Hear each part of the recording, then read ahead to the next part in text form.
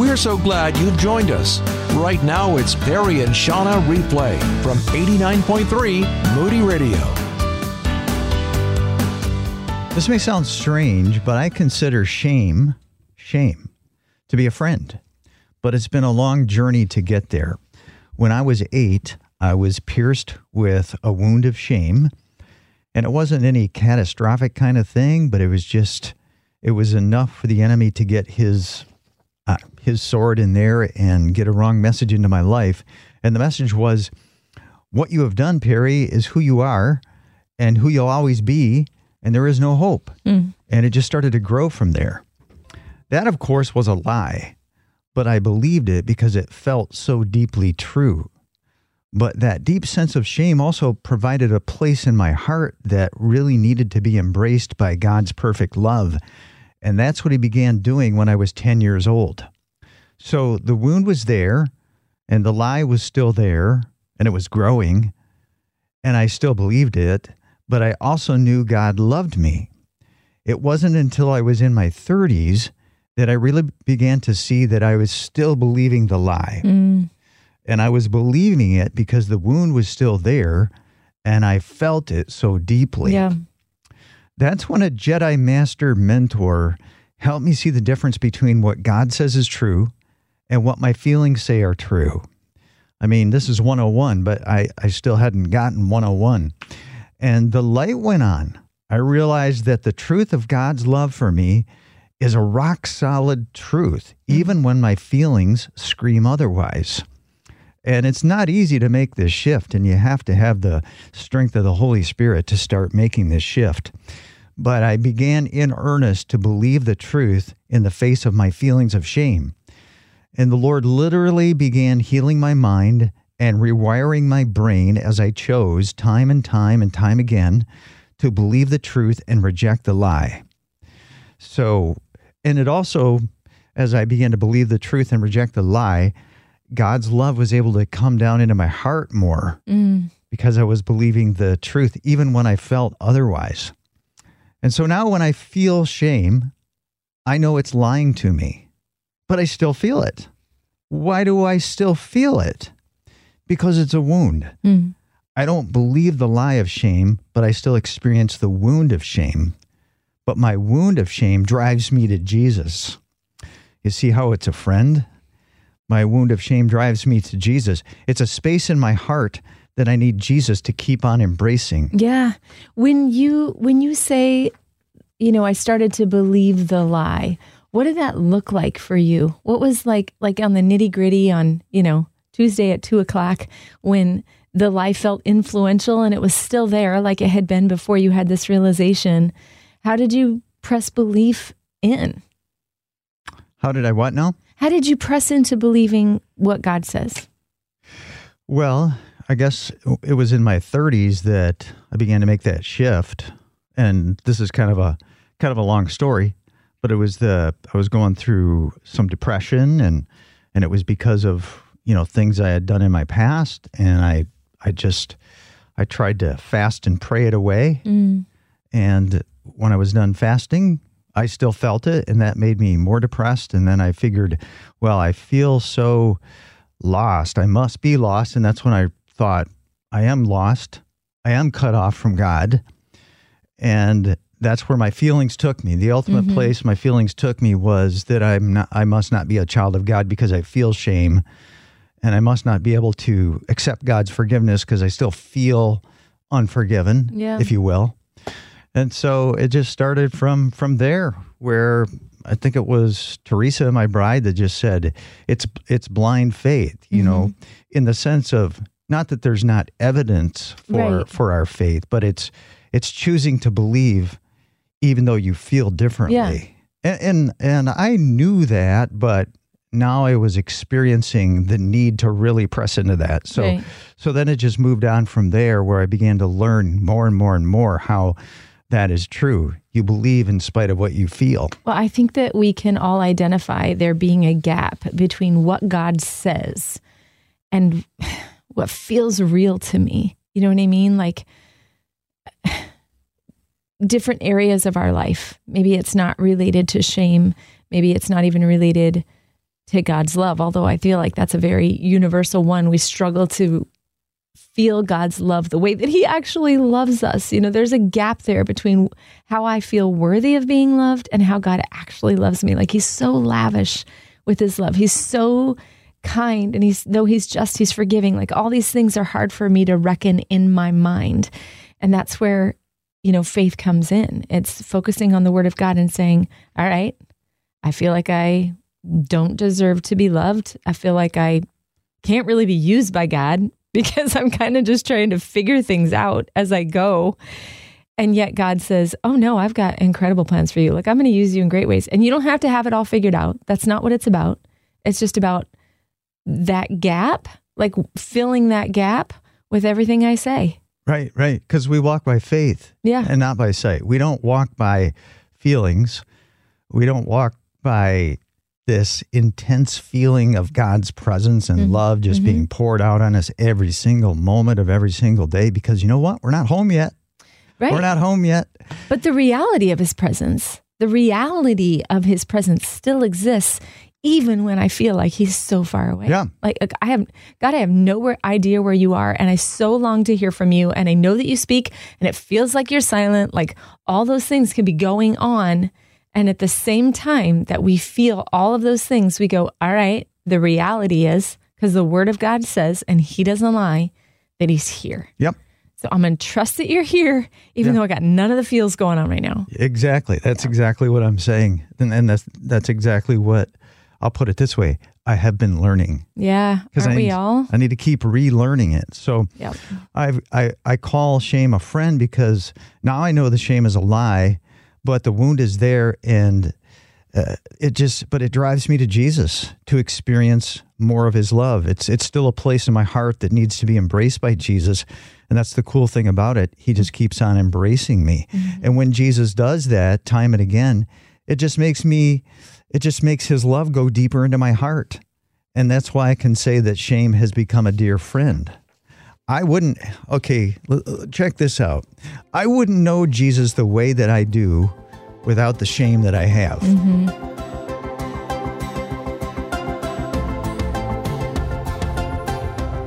So Sunday morning, we read the story of the woman at the well in church. And I'm telling you, this is one of my favorites. And one of the things I love about the Word of God is that you can read a familiar passage and God can speak a new truth to you.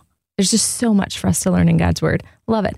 So anyway, I was so struck this particular Sunday as I read through the story, about how God changed her story. He really did.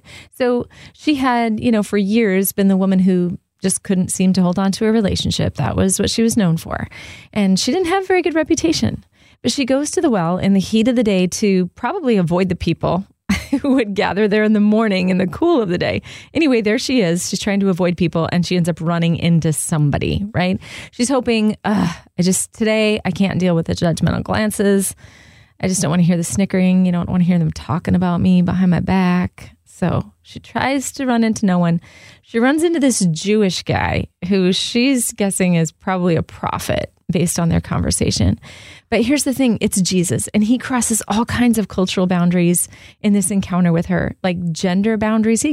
Men of that time, Jewish men in particular, would not be having a conversation with a woman. They wouldn't even be found alone in the same place as a woman. And Jesus intentionally goes there and sends all his disciples off ahead of him so that he can sit at Jacob's well and he can have this encounter. He can have this conversation with this woman. So he crosses that boundary. There's ethnic boundaries because she's a Samaritan. He's a Jew. There's social boundaries, like all kinds of things. But he shows us in this story that he values women, that he valued her. And he offers her living water. Now, mind you, she's at a well. She's there with her jar and she's there to fill it up. And he says, I've got something that will fill you so much better than that jar you're carrying around right now. And then he entrusts her with this, like the most important message. Here he's got, disciples following him that he's training and that he's doing life with. Are they the ones that he gives the message to share that he's the Messiah? No, it's this Samaritan woman with a bad reputation who's trying to avoid everybody, that he gives the message that he's the Messiah. And after meeting Jesus and having like a really vulnerable conversation about her private life with him, without even considering what other people would think, the very people she was trying to avoid, she runs off to them and she's got to tell them about Jesus. She's like, I met the Messiah. Could this be the Messiah? She was the person that Jesus entrusted with this announcement that he's the Messiah. And because of her encounter with Jesus, she went from being the woman who had blown it to the woman who carried the message about the Messiah. I love this. Yeah. God completely changes her story. And in John 4:39, many of the Samaritans from that town believed in him because of the woman's testimony. That's the verse. And then it follows, 42 says that these women who believed because of her, they said to the woman, we no longer believe just because of what you said. Now we've heard for ourselves, and we know that this man really is the Savior of the world. A couple things I love about this story is that, first of all, early in the conversation, Jesus puts himself in a place of need. He says, can you give me a drink? Mm-hmm. Here's the creator of everything saying, can you give me a drink? I love that about Jesus. But the second thing is when Jesus reveals to her that he knows everything about her. He knows the good, the bad, the ugly, and she doesn't feel condemned. Yeah. She knows she's sinned, but she feels loved in her sin. That's the gospel. While we were at our worst, Christ died for us. And being loved in her shame is what frees her up. Yeah. To be able to go back and face all the people who were so judgmental. It didn't matter anymore. She knew she was loved. And for us, that we can come to that place where it doesn't matter anymore because we're loved. Yeah. The being known, we all want to be known, but we fear that to be fully known is to be fully rejected, is to be despised, is to be, to have people look at us in disgust. And in some cases, with human beings, that's a reality, Right. But with Jesus, yep, he says, I know, and I choose you. And I choose you not just as a pity project. I don't choose you like I'm just going to let you sneak in through the back door. We're not going to make a big deal about it, but I'm going to let you in. He says, I choose you, and I'm going to use you. Mm-hmm. Like your life has such great value and such great purpose, and I'm going to completely change your story. I know that you're the woman in town who has the bad reputation. That's who you were. But now that we've met, now that you know me, you're going to become the woman who transformed this village with a message of my love. How crazy cool is that? That reminds me of a line in The Chosen from Mary Magdalene. She says, I was one way. They're asking her about Jesus. I was one way, and then I was another. And what happened in between was him. Yeah. And we get to meet with him. Like, I'm getting emotional. But we get to experience that from Jesus every single day. You might wake up in the morning and feel like, I just am I've so blown it. You know what I mean? Like, there's just no hope for me. We might wake up feeling that way, but then we get to have this encounter with Jesus, this conversation with Jesus every single morning.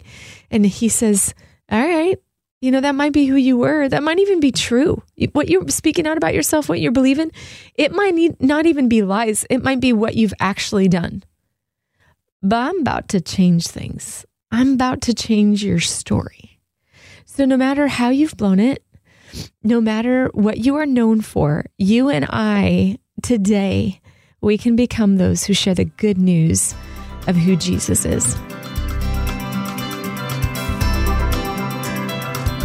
Our friend Salo Montalvo has been impacted big time through 89.3 Moody Radio. As he listened while he was in prison, just many, many years ago, he was involved in he was the getaway driver for a robbery that happened at this store, this party store, and the clerk was murdered. And so Salo, at the age of 16, went to prison for life, and he was in prison a long time, and then the laws got changed. And so he's able to get out of prison. He didn't ever think he would. At any rate, that's the short of his long story. But here's how Moody Radio impacted Salo. Salo, just jump to the part of the story You listened to Moody Radio when you were in prison, correct? Yeah. Okay. Yes. Tell us about that and why it was meaningful to have Moody Radio during that season. Yeah. So that season in life was probably the hardest point in my prison stint. And I was just so full of despair, and I had given up hope. There was just so many dangers that I had faced, people trying to assault me, stab me, harm me. And at the time I worked in the kitchen, and I would get up really early in the morning, and I would listen to a lot of the ministries like Chuck Swindoll and listen to the music. And God just used that time of reflection to really give me hope, to give me strength, to help me refocus. But just to give you a real look into what that time looked like for me, I was, I think for all intents and purposes, somewhat suicidal. Mm-hmm. I prayed every day or every night before I went to sleep that God would just take my life while I was sleeping, so that I wouldn't wake up and see, the bunk above me or those prison walls anymore. I felt like I was just reaching my end. And I think being there in that place, it made room for God to work in me, to give me hope and to show me that He's there, that He cares, that He's with me even there in those dark times, that He loves me. I remember one night listening to the radio and hearing this song, and this was before I even learned to play guitar or before I led any type of worship or anything like that. It was a few years before, and I heard the song by Caedmon's Call, God of Wonders. Mm-hmm. And it was just something there that just spoke so deeply to my spirit. And I just found myself like in worship. And it was like the first time I really ever just let go and just worshiped God. And it just ignited a love and a desire to worship in my heart. From then on, I just would find just some solitude and just listen to music and listen, to the messages. And Moody Radio really just gave me nourishment to my soul, Yeah. It served as a light in a really dark time and place for me. Such praise to Jesus for how He works through 89.3 Moody Radio, and He works through people like you as we are listener supported. To make stories like Solo's possible, just go to moodyradio.org/Grand Rapids.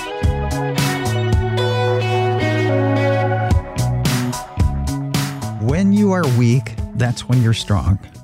Same for me. When I am weak, that's when I'm strong. But I don't want to be weak. I want to impress people.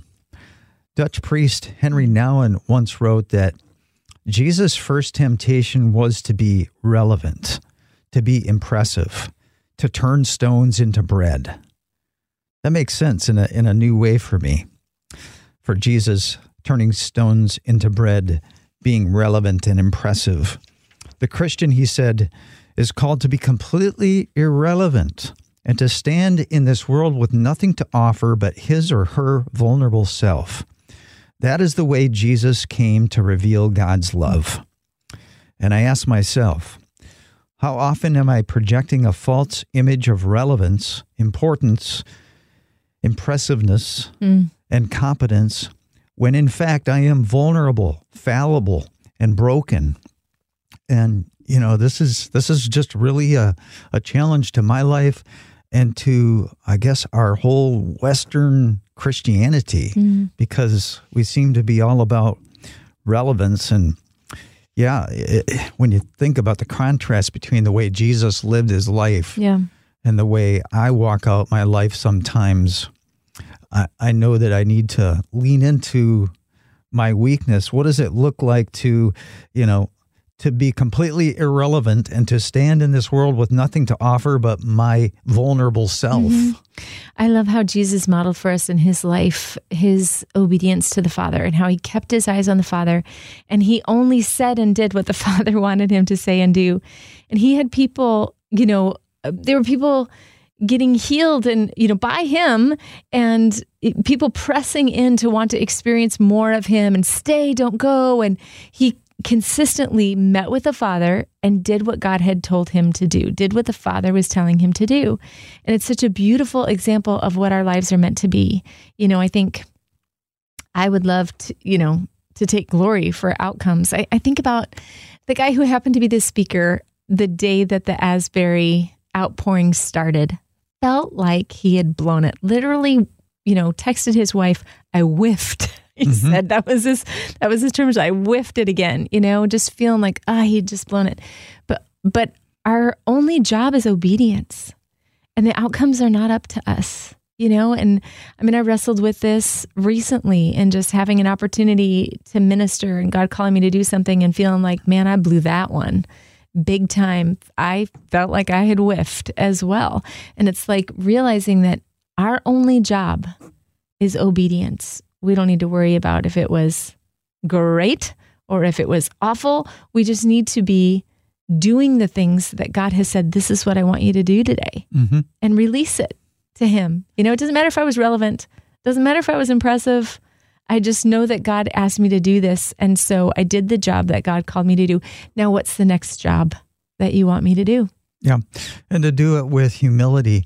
And lately I've been challenged to just during worship with other believers, we do that on Sunday morning. I've just been challenged to worship on my knees from time to time.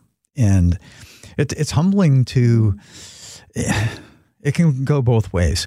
It's humbling to get on your knees and realize people are looking at you when this isn't a place where people normally worship on their knees. Or it could be something that would give me pride because, oh, look, I'm on my knees. But for the most part, it's a humbling posture for me to take. And I think it's been a good thing for me to just do that. It feels humbling. And if it feels humbling, it is humbling. And it's just a way to just kind of move into this a little bit, to not be impressive, but to just go low and, to show that to the world. I think that's what the world is looking for. And I love Paul's words, when he talks about having this thorn in the flesh, and he wanted Jesus to take it away because I don't want a thorn in the flesh because I want to be self-sufficient. I want to be invincible. I want to be impressive. And Jesus said, no, I'm not going to take it away. My grace is enough for you. My power is made perfect in weakness. So Paul says, well, in that case, I'm going to boast in my weaknesses, because when I am weak, that's when I'm strong. Thanks for listening to Perry and Shauna Replay. To learn more, text us at 800-968-8930. That's 800-968-8930.